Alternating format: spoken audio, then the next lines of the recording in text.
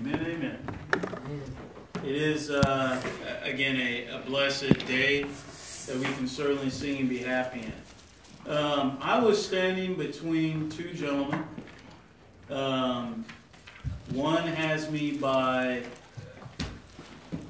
the brother on my right has me by 30 plus years. The one that was on my left has me by 50 plus years.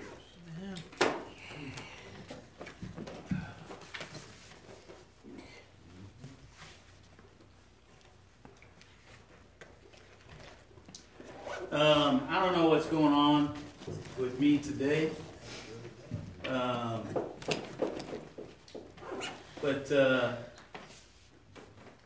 I don't know about you, but sometimes, and maybe it's because I'm on vacation, and it's given me an opportunity to have clarity of thought. But some days, it's difficult for you to really. I'm going to describe it the way I have it in my head. Some days are more sharper and more distinct. I'm more aware some days than I am other days. I'm aware of the fact that Brother and Sister Bill are alive for me to see him today.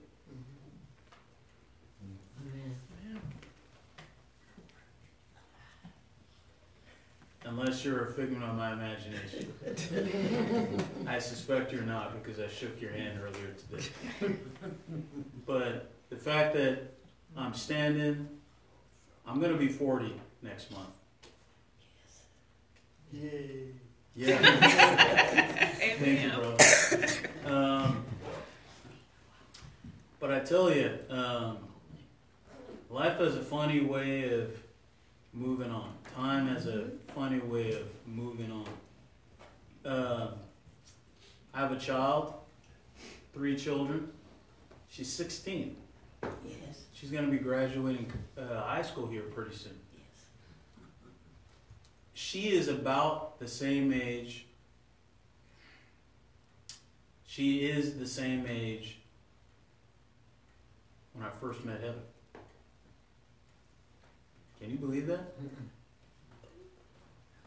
She's the same age as the first time I met my wife. Yeah. Wow. But what's even more wow is you both were old when I first met my wife. And now you've lived long enough to see a great-grandchild be as old as I was when you first introduced me to your granddaughter. Oh, man. That is crazy to me. The fact that I'm at 40 years old, Brother Porter still has me by 20, 30 years, somewhere around in there. And Brother Bill has me by almost 40, 45, somewhere around in there. That is crazy to me. It's crazy to me that it's crazy to me that Brother and Sister Marzette are going on almost 15 plus years since the accident? Yes. 16 years. Yes. I'll keep track. Can you believe that? That is crazy to me. It seemed like yesterday. And it just gives me an opportunity to just realize the beauty of this moment. Amen. I've got you today while I have you. I don't know what 2020 is going to bring. I don't know if I'll survive 2020. I don't know if some of us in this room will survive 2020. Amen. But think about what we have today. Amen. I don't know. That just seems, it seems more than a blessing. It seems awesome, in fact, Yes. Yes. to think about how far we've come to get to December, whatever, what is it, the 28th? 29th? 29. The 29th of December in the year of our Lord, 2019. And I have a child who's 16 years old. I can look at Brother Porter, who's been a Christian now for, when did you place your membership here, brother? Ain't gotta think about it, but yeah. It's been so long I can't remember. I can't remember either. This carpet. When did we get this carpet?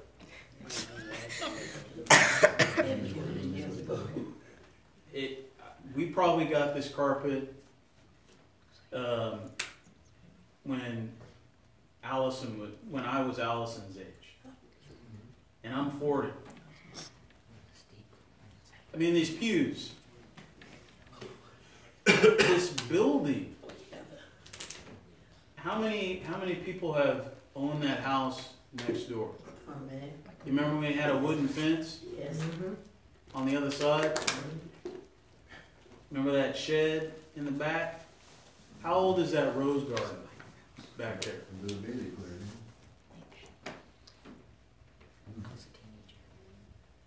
Sister Marzette, she was a teenager. Those roses are old, Yes. but we got them still. They're still living. Yes.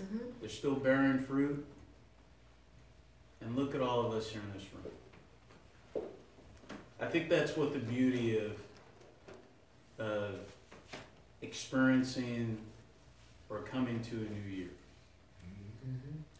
Because it gives us all the opportunity to reflect on just how far we've come in a short amount of time, but it also gives us the ability to stop and just appreciate today. Because there is uncertainty in the future. We don't know what it's going to bring. I don't know what's going to happen to my wife and my 3 kids. I don't know what's going to happen to brother and sister Bill, or brother Steve, or brother Porter, or brother sister Marzette, Tiffany, Russell, to the 3 dogs, my house, the roof, my car, my job. I don't know what's going to happen. I could lose everything tomorrow.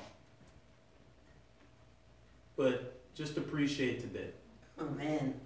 Kiddos, you need to embrace your great grandparents. They may not be here tomorrow.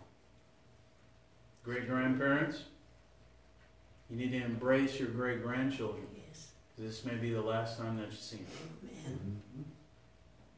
I know Brother Marzette saying sing and be happy today, and that's a great message, because we need to sing and be happy today for the lives, the relationships that we have. Brother Porter, when you get home, you need to give your wife a hug and a kiss. Amen. Because you've been through a lot. That's right. It's awesome. Amen. Amen. That is not my lesson. That is just how I'm feeling. Yes. But there's one song that just really came to me that pertains to my lesson. And it's song number 346. And the title of it is To Hold to God's Unchanging Hand. Yeah. We're just going to sing the first verse. 346. You have it? Let us sing.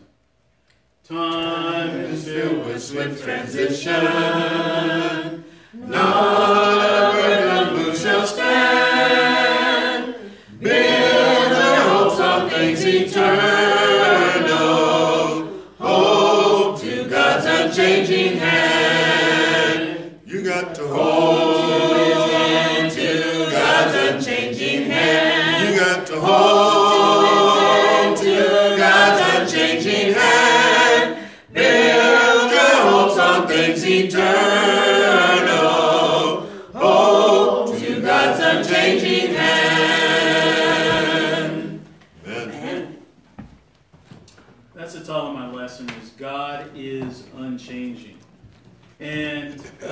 there is comfort and in that statement. There is also a warning in that statement that God is unchanging. And we know that's to be case. We know that is the case. We know that God, just as Christ, is the same today, yesterday, and tomorrow, and forever, for that matter. We know that God does not change His tune. God does not change His mindset. God does not change His intentions, because God is truth. And if God changed, then the truth would change. Amen. The scripture that song, I think, is a beautiful song because it says to hold on to God's unchanging hand. Build your hopes on things eternal. Hold to God's unchanging hand. God is consistent. God is strong. It is an established pillar of our being. You know, if you were in an ocean, or if you were in let's not say an ocean, but let's say there's an earthquake. You know, all of our training in elementary school told us that if there's an earthquake, you get underneath a heavy, sturdy desk, right? Because it's heavy, it's sturdy, it's got consistency, it's got mass. That if anything falls, it won't pop you in the back of your head. You know, if you're in a ship, right, and the sea is moving in and out, you know, what are I was going to say pilots of ships, but the captains of ships, what do? They throw out an anchor. The anchor goes down to the bottom of the ocean and it holds that ship steadfast because it's got mass. It's weighty. It's attached, the anchor is attached to the boat via a nice, sturdy, heavy gauge, non-rusting chain. The anchors of our souls is God. God is that steadfast. He's got mass and weight and permanency. The world changes, but God never does. And that's something that we can lean on. That's something that we can establish or build our faith off of, is that God doesn't change. It's comforting to know that even though I may be exposed to storms or uncertainty in life, there's one thing that remains that will always be certain, and that's God. The flip side of that is that God is unchanging. He's the same God that destroyed the entire world except for 8 souls. He's the same God that when the Israelites worshiped the golden calf, He led them to wander the wilderness for 40 years until every single person, man, woman, and child of that generation, or man or woman rather, had died. He allowed them to die through attrition, if you will. He's the same God that in that journey through the wilderness of sin, He took 3,000 lives for not failing to keep His commandments of worship. He's the same God that has taken numerous lives in the Old Testament Scripture. He's the same God that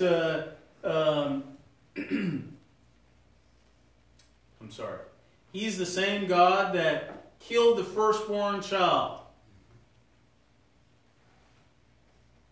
He's the same God that says, I am a jealous God. He's the same God that says, vengeance is mine. The same God that took all those lives back in the Old Testament, because God is unchanging, is the same God that exists here today. If you have your Bibles, I want to start off by talking about this unchanging God and who He is. If you have your Bibles, please turn over to 1 John. And I read this often. because I think it's important to just understand, if God is unchanging, if God does not change, if God has weight and mass and purpose, then we need to know what gives God that weight, that mass, and that purpose. In 1 John, the 4th chapter, and we'll start at verse number 7. It says, "Beloved, let us love one another, for love is of God." And if you understand, I know you do, but again, just looking at the syntax of that statement, it says, "For love is of God." Means that the essence of God is love, or love comes from God, or love comes out of God. If I were to squish God, love would come out. And it goes on to say, "And everyone that loveth is born of God." And not only is his blood, the stuff that fills God is love. It says that the things that come out of his loins is love as well. And it says, again, it says, "And everyone that loveth is born of God and knoweth God. For he that loveth not knoweth not God, for God is love." And that's a beautiful song. "Come, let us all rejoice and sing. God is love." If you want to understand who God is, or this unchanging God that's spoken of in the Scripture, you have to understand that he is made out of, he is love. Yes. So if God is unchanging, guess what also is unchanging? Love does not change.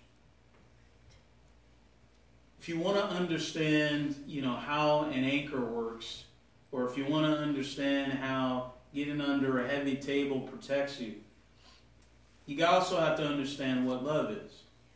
And the weight and the mass, the permanency of love. It goes on to say, "For in this was manifested the love of God towards us, because that God sent his only begotten Son into the world, that we might live through him. Through him. Herein is love."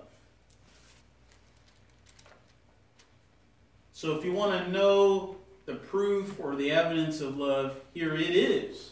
Yes. "Not that we love God, but that he loved us and sent his Son to be a propitiation for our sins," or a sacrifice for our sins. Not just any sacrifice, but the perfect sacrifice for our sins. In verse 11, "Beloved, if God so loved us, we ought also to love one another." What is the weight and the mass of love? Well, we know that the weight and the mass of love is that God allowed his only begotten Son, Jesus Christ, to come to this earth and to die on the cross for our sins. In the context of what we're just reading here, in the book of Matthew, it says that the Spirit of God, and you can go back and read it for yourself. Matthew, I believe it's the 2nd chapter. Let me flip over here and read that.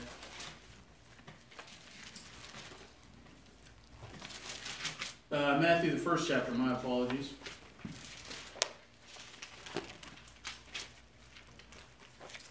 And it says, Matthew, the 1st chapter, and verse number 18, it says, "Now the birth of Jesus Christ was on this wise.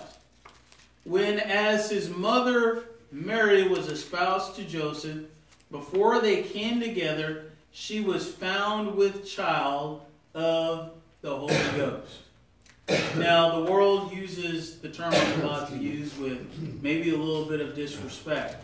I use this phrase with the with the utmost respect and honor and praise. Jesus Christ was the love child of God in Mary. How do I know this? Because those who are born of God know love. As it says back there in 1 John, the 4th chapter, and verse number 7. And everyone that loveth, rather, is born of God. Jesus said, no greater love can a man show than this, than he laid down his life for his friends. Jesus knew love. And because he knew love, he was born of God, because God is love. Amen. So by the very definition, Jesus Christ was the child of love, or love child of God in Mary. It goes on to say here in the first chapter, the book of Matthew in verse 20, it says, but while he thought on these things, behold, the angel of the Lord appeared unto him in a dream, appeared unto Joseph in a dream, saying, Joseph, thou son of David, fear not to take unto thee Mary thy wife, for that which is conceived in her is of the Holy Ghost. And she shall bring forth a son, and thou shalt call his name Jesus, for he shall save his people from their sins. That's the weightiness of love. That's the permanency of love, the mass of love. That's the anchor of our souls. That God loved us enough to send his only begotten Son to die on the cross for our sins. Again, going back to 1 John, it says in verse number 20 of 1 John chapter 4. If a man say, I love God, and hateth his brother, he is a liar. For he that loveth not his brother whom he hath seen, how can he love the unchanging God whom he hath not seen? And this commandment have we from him, that he who loveth God love his brother also. So, what about this unchanging God and his unchanging love? What that tells me is that if I am to love this unchanging God with the unchanging love that can only come from this unchanging God, my love for you should never change. That means if you hit me, you smite me, you do me wrong, my love can't change. But I know what you're saying. Brother Garner, how can you say that when God killed so many people in the Old Testament Scripture? How can you tell me that God's love didn't change? If he loved us so much if he loves us so much now, then why did he destroy all of those people back then? How come he didn't show them mercy back then? Well, let's take a look at that. In Exodus, the 10th chapter, in the book of, the 10th chapter in the book of Exodus, we can read of the 10 commandments. Just 10 commandments, simple commandments. But who are these commandments for? I guess is the question. And it's not Exodus, the 10th chapter. Sorry. It is Exodus. Sorry, I had it marked the 20th chapter. Well, who are these commandments for?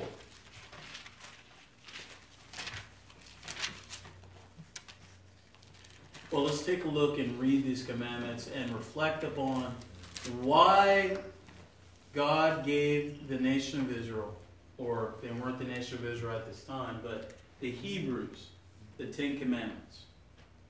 It says in Exodus chapter 20 and verse number 1, "And God spake all these words, saying, I am the Lord thy God, which brought thee out of the land of Egypt, out of the house of bondage. Thou shalt have no other gods before me. Thou shalt not make unto thee a graven image, or any likeness of any kind that is in the heaven above, or that is in the earth beneath, or that is in the water under the earth. Thou shalt not bow down thyself to them, nor serve them. For I, the Lord thy God, am a jealous God, visiting the iniquity of the fathers upon the children, visiting the iniquity of the fathers upon the children unto the third and fourth generation of them that hate me, and showing mercy unto thousands of them that love me and keep my commandments." It goes on to say in verse number 22 of this same chapter, "And the Lord said unto Moses, Thou shalt say unto the children of Israel, Ye have seen that I have talked with you from heaven. And ye shall not make with me gods of silver, neither shalt thou make unto you gods of gold. An altar of the earth thou shalt make unto me, and shalt sacrifice thereon thy burnt offerings and thy peace offerings, thy sheep and thine oxen. In all places where I record my name, I will come unto thee, and I will bless thee." What are the commandments for? What are their purpose?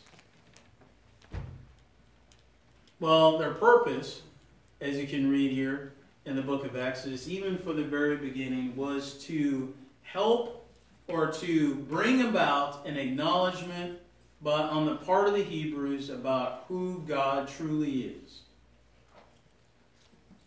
Lest we forget. Lest we forget where we came from. Lest we forget about the anchor of our souls, the unchanging God. He said the very first commandment is that you will not forget me by creating other gods. Why? Because I'm a jealous God. What is jealousy? So when we think about jealousy, we think about, and this really speaks to our discussion this morning about certain words that the world uses that are different than how they're used in the Scripture. Okay, we all know what the word jealous means. We can go to the Webster's Dictionary. But when we think about jealousy, we think about a woman with green eyes. Do we not? She's green with jealousy. She looks out and sees what others have, and she wants it for herself.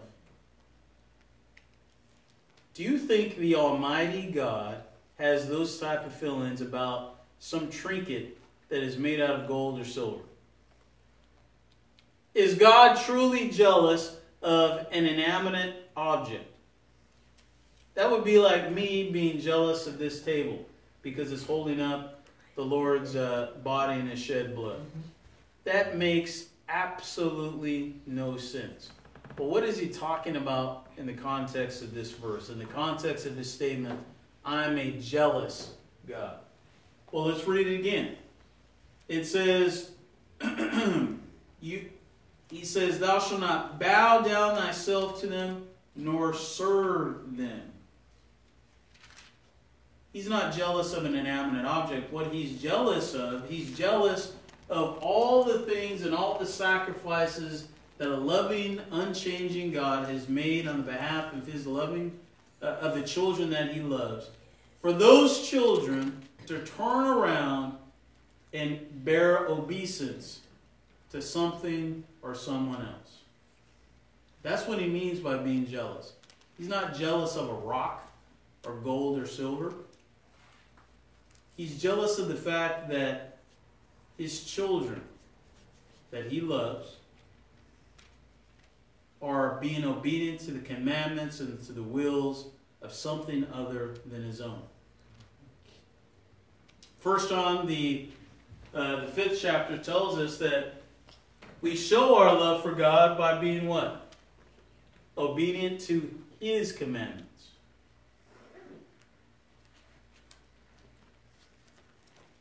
So what happened when the children were disobedient to His commandments? What happened when they did not obey His will? What happens when God, in His jealousy, strikes out at His people?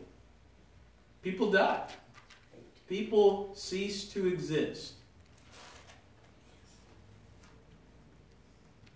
But what happens to those who love God, who know of this unchanging God, and what He's made out of? It says He will, in verse number 6 of Exodus chapter 20, show mercy unto thousands of them that love me and keep my commandments. What is love? Well, we've all experienced love before in our lives. You know, the love of a husband, the love of a wife, the love of a child, the love of a mom, the love of a dad, the love of a country, the love of a company, the love of a boss, the love of a pet. But do you honestly and truly know what love is? 1 Corinthians, the 10th chapter talks about, or the 13th chapter talks about what love is. And in particular, there's one verse in here that I want to read in verse number 7.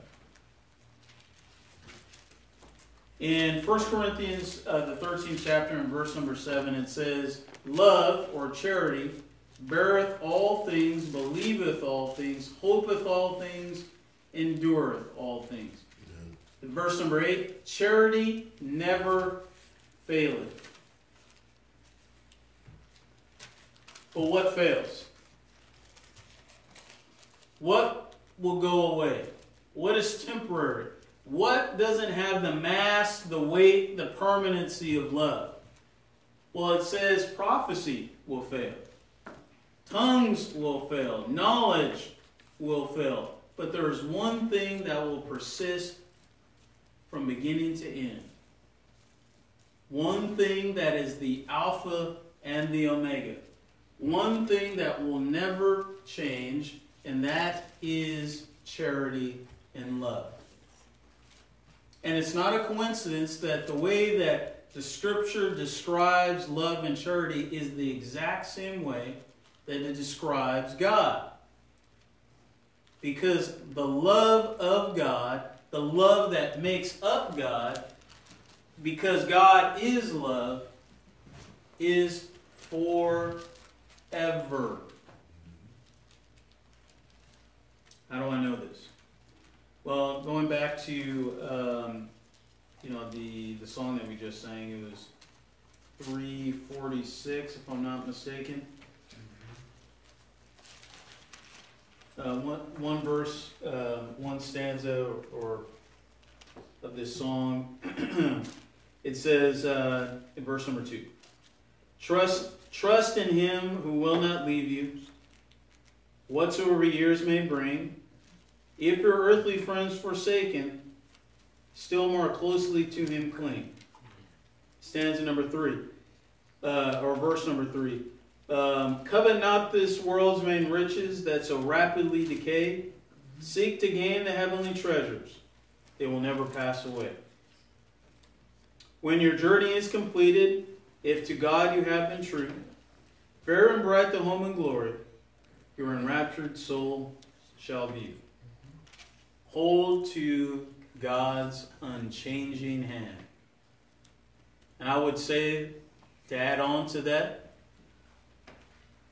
analogous to, is to hold on to the unchanging love of God. Put your hope and trust in that. Understand that God is a jealous God. He's the same God back then as He is today. And how dare you be prideful enough, or have a spirit of pride, to think that all the things that you've done in this life, all the accomplishments that you have made, are your own. The very fact that you are living today has nothing to do with the fact that you eat well and exercise, that you take your daily vitamins and probiotics and Metamucil and such and such and such. That has nothing to do with you, but has everything to do with the unchanging love that God exhibits to you every day when you wake up by allowing you to breathe. And that will never change. Again, in 1 Corinthians, the 13th chapter, it says, looking at verse number 4, charity suffereth long, it is kind. Charity envieth not. Charity vaunteth not itself, it is not puffed up. Doeth not behave itself unseemly. Seeketh not her own, is not easily provoked. Thinketh no evil. If you want to know who God is, those are all the things that God is. God does not care about himself more than he cares about you. If he did, he wouldn't have given his only begotten Son to die on the cross to begin with. God doesn't seek out your worship. What he seeks is your obedience in relationship to the love that he has shown each and every one of us, even before we were born, even before we were a twinkle in our mother's eye. He doesn't seek his own. He didn't establish those commandments to make it difficult for the Jews, for the Hebrews, for the Israelites, for the spiritual Jews, us today. He's given us his commandments for our benefit. We've talked about this before. Why do we come together on the first day of the week? What is there a purpose for God? I mean, that we come together on the first day of the week? No, that purpose is for you and I. The partaking of his Son's body and his shed blood is not something that he's told us to do just because it puts a smile on his face. No, go back and read John chapter 6. By doing so, he's given us life. This contribution, this money in this basket. Why did he command, via Paul, charge the churches to do this? Is it to go into some bank account that God is going to draw from at such and such a time? Or to build a grander temple for God? No, the purpose of that was what? To provide for the needs of one another.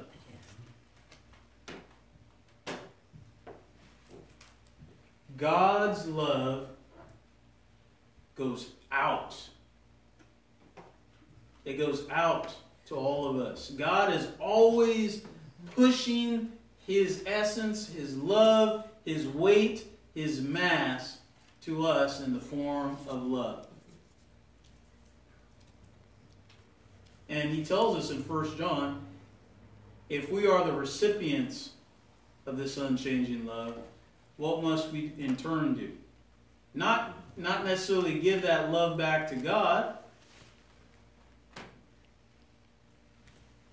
God commands us to love him with all of our hearts, our minds, and our soul. How do we do that? Well, go back and read what it says, 1 John. It says that this second commandment I give you is like unto the first, that you love one another, or you love your brother, or you love your sister, you love your enemy, even as I have loved you. It's the golden rule. Okay, and if you're taking down notes, that's in 1 John, the 3rd chapter, if I'm not mistaken. Let me find it real quick, because I know Sister Bill is writing down the notes for us here. Or maybe not for us, but certainly for herself at the very least.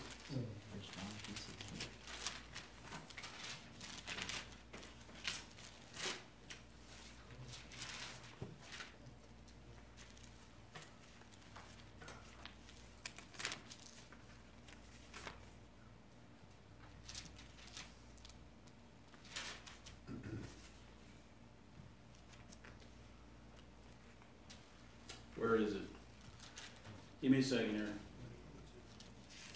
1 John chapter 2. My apologies. Chapter 2, verses 7 through 10. But let's go back to the book of Isaiah. And our scripture reading this morning was Isaiah, the 54th chapter. And we read verses 5 through 8. Now, I have a study Bible, and the title in my study Bible says, "The Lord's Everlasting Love for Israel." You know, because God's love is unchanging, the recipients of God's love are also unchanging. In the Old Testament scripture, God's love was only directed to whom? To his obedient children. Yes. The Hebrews, the Israelites, who later became called Jews.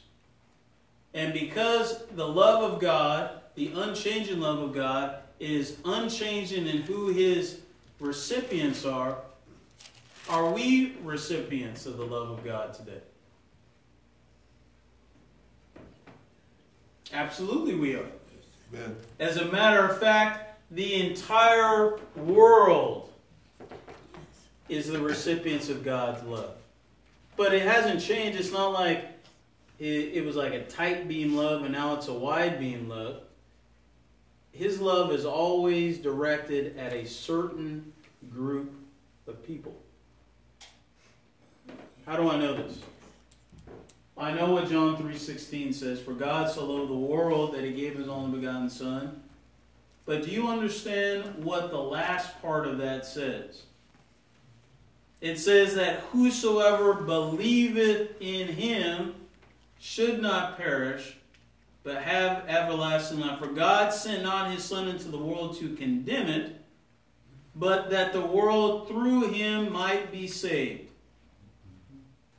Again in verse 18, "He that believeth on him is not condemned, but he that believeth not is condemned already, because he hath not believed in the name of the only begotten Son of God." So his tight beam love in the Old Testament was only on those who were obedient to his commandments. Go back and read Exodus chapter 20. We just got to reading it. "For his love and his mercy is of thousands that love him and keep his commandments." So those who do not love him and don't keep his commandments, is his love directed at them? No, absolutely not. And the same is true today. Even though Jesus died on the cross for the entire world, the recipients of God's love is unchanged. Only those who hear, believe, repent, confess, and are baptized in the name of the Father and the Son and the Holy Ghost are the recipients of the still tight beam love of God. Amen. Okay, well you may say, well, I'm not a Jew, not a Hebrew, certainly not an Israelite. So how do I know that I'm a partaker of that promise, of that love? Go back and look at the book of Romans, and we'll get to Isaiah here in a second. But in the book of Romans,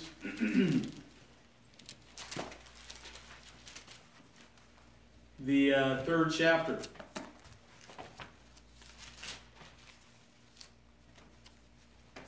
And there's a ton of verses here that we could talk about here, but it says in Romans, the 3rd chapter, about circumcision. What is it about circumcision? Circumcision means absolutely nothing. And if you look at the 3rd chapter and verse number 21, it says, "But now the righteousness of God without the law and is manifested, being witnessed by the law and the prophets, even the righteousness of God, which is by faith of Jesus Christ, unto all and upon all them that believe, for there is no difference. You know, as it talks about circumcision, we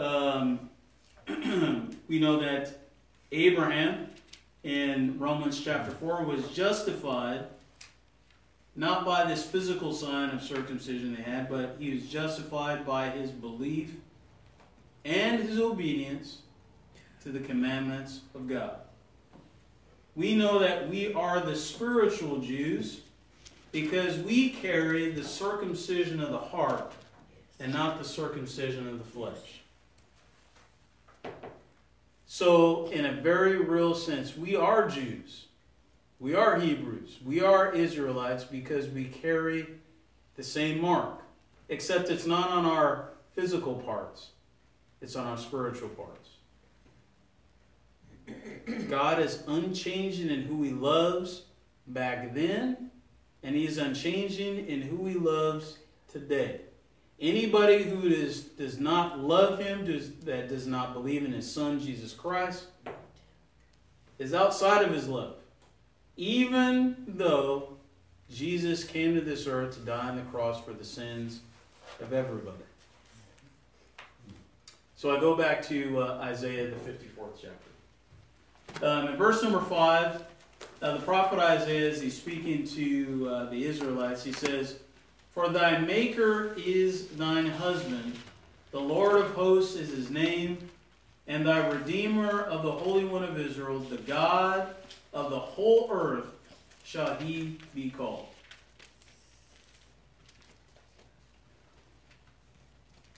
That's an introduction and a half. Who is this unchanging God?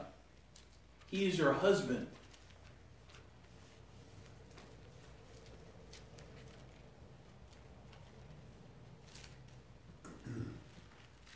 How close is your husband or your wife? They're really close. You share a bed together. You may have, even at times of scarcity, maybe have shared the same toothbrush, the same cup of coffee, maybe even shared the same socks.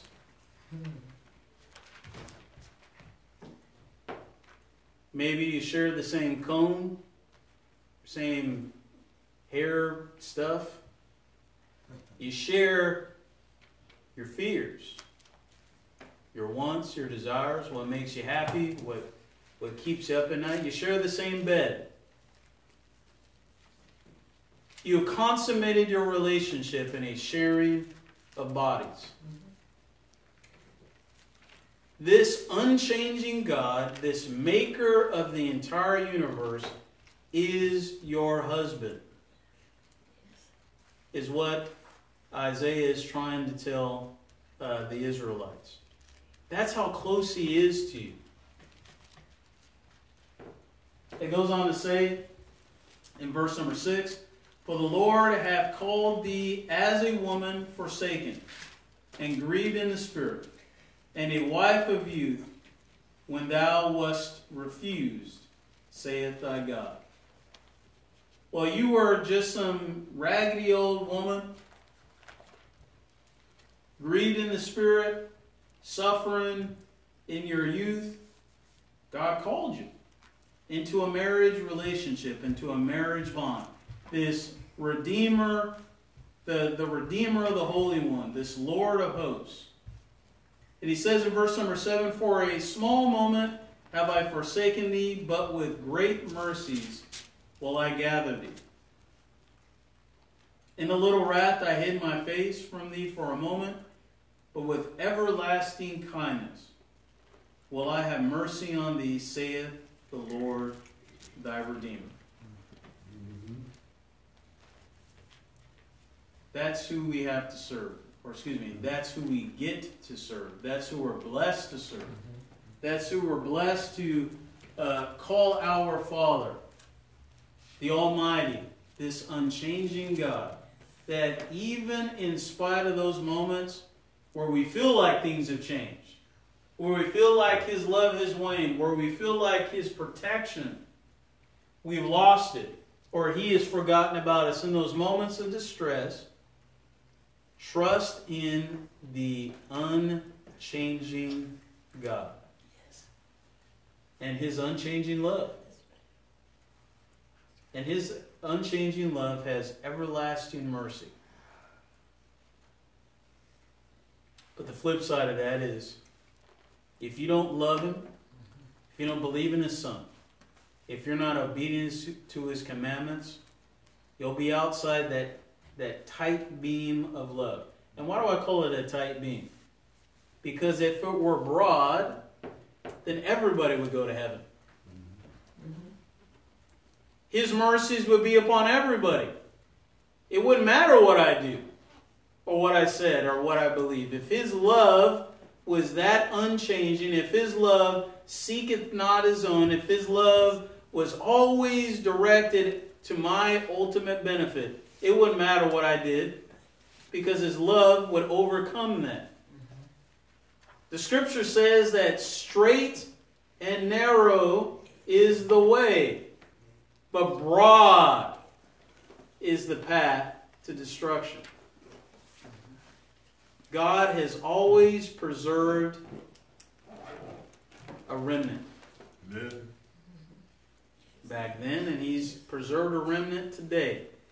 The few there be that find it. The few that believe, and not just believe, but abide and I'm reflecting back to what James said about faith and works. But the few that not just believe, but do the works of God. Those are the few that the unchanging God imparts His unchanging love upon.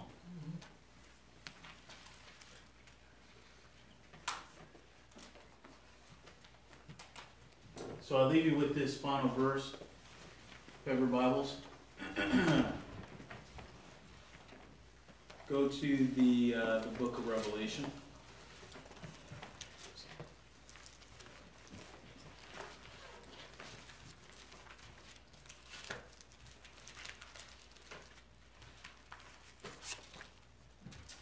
And we'll be reading from Revelation, the 19th chapter.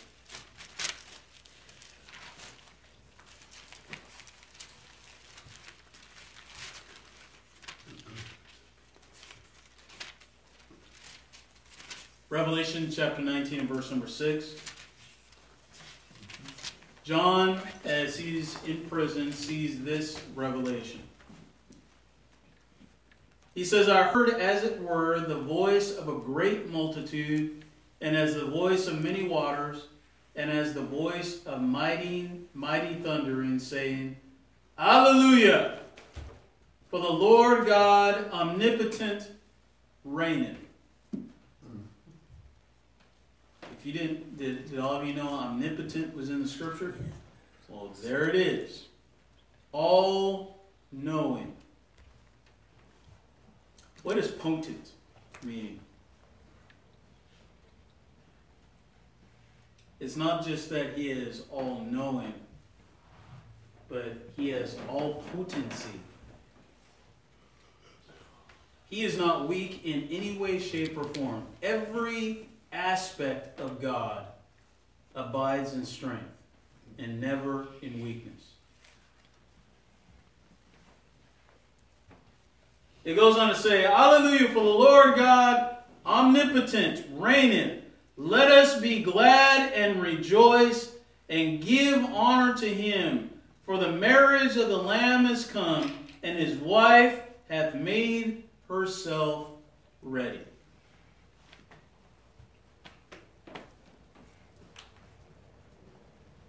The marriage of the Lamb is come, and His wife hath made herself ready. You know, let us be glad and rejoice and give God the glory and the honor that each of us have been married to His only begotten Son, Jesus Christ. the all-knowing, all-loving, unchanging God has given us an opportunity to be married to His only begotten Son, to be heirs to the throne, to His throne, the throne of the Almighty. You know, when John heard these things, you know what he said? The scripture says that he did. John said that he fell at His feet to worship Him. After God had told him to write them, or the Spirit of the angel of God had told him to write these things, John immediately fell down to his feet and worshipped Him. And he said unto me, See thou do it not. For I am thy fellow servant and of thy brethren that have the testimony of Jesus Christ. Rather, worship God, and not me the angel. For the testimony of Jesus is the spirit of prophecy.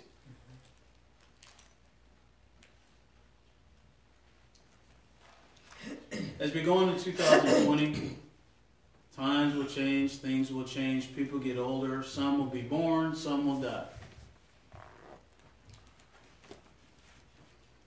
Heather, how old were you when you had Elizabeth?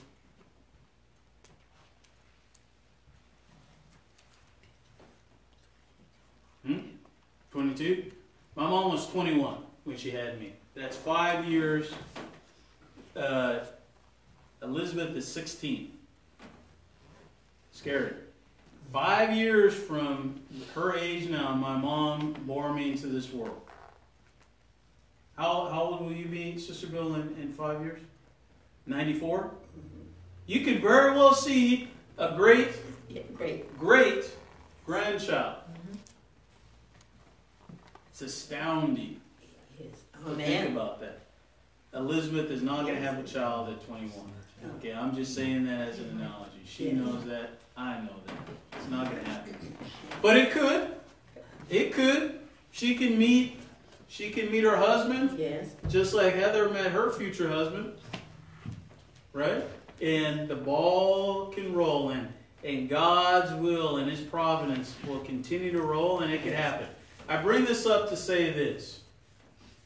Times change. Amen. Things change. The years change. The seasons change. People change. But one thing that doesn't change is God and His love. Amen. And that's what we need to invest. That's what we need to hold on to when the seas change. You know, when we find ourselves in uncomfortable situations, we need to throw out the anchor of God and His love to keep us, to settle us, because His love has mass and weight, because He is omnipotent. And if God is love, what does that tell me about love as well? Love is also omnipotent, all-knowing, all-seeing, the Alpha, the Omega, all-powerful. Love conquers all, is what the Scripture tells us. So put your hope and your faith in that. Was it, again, the chorus, the 346?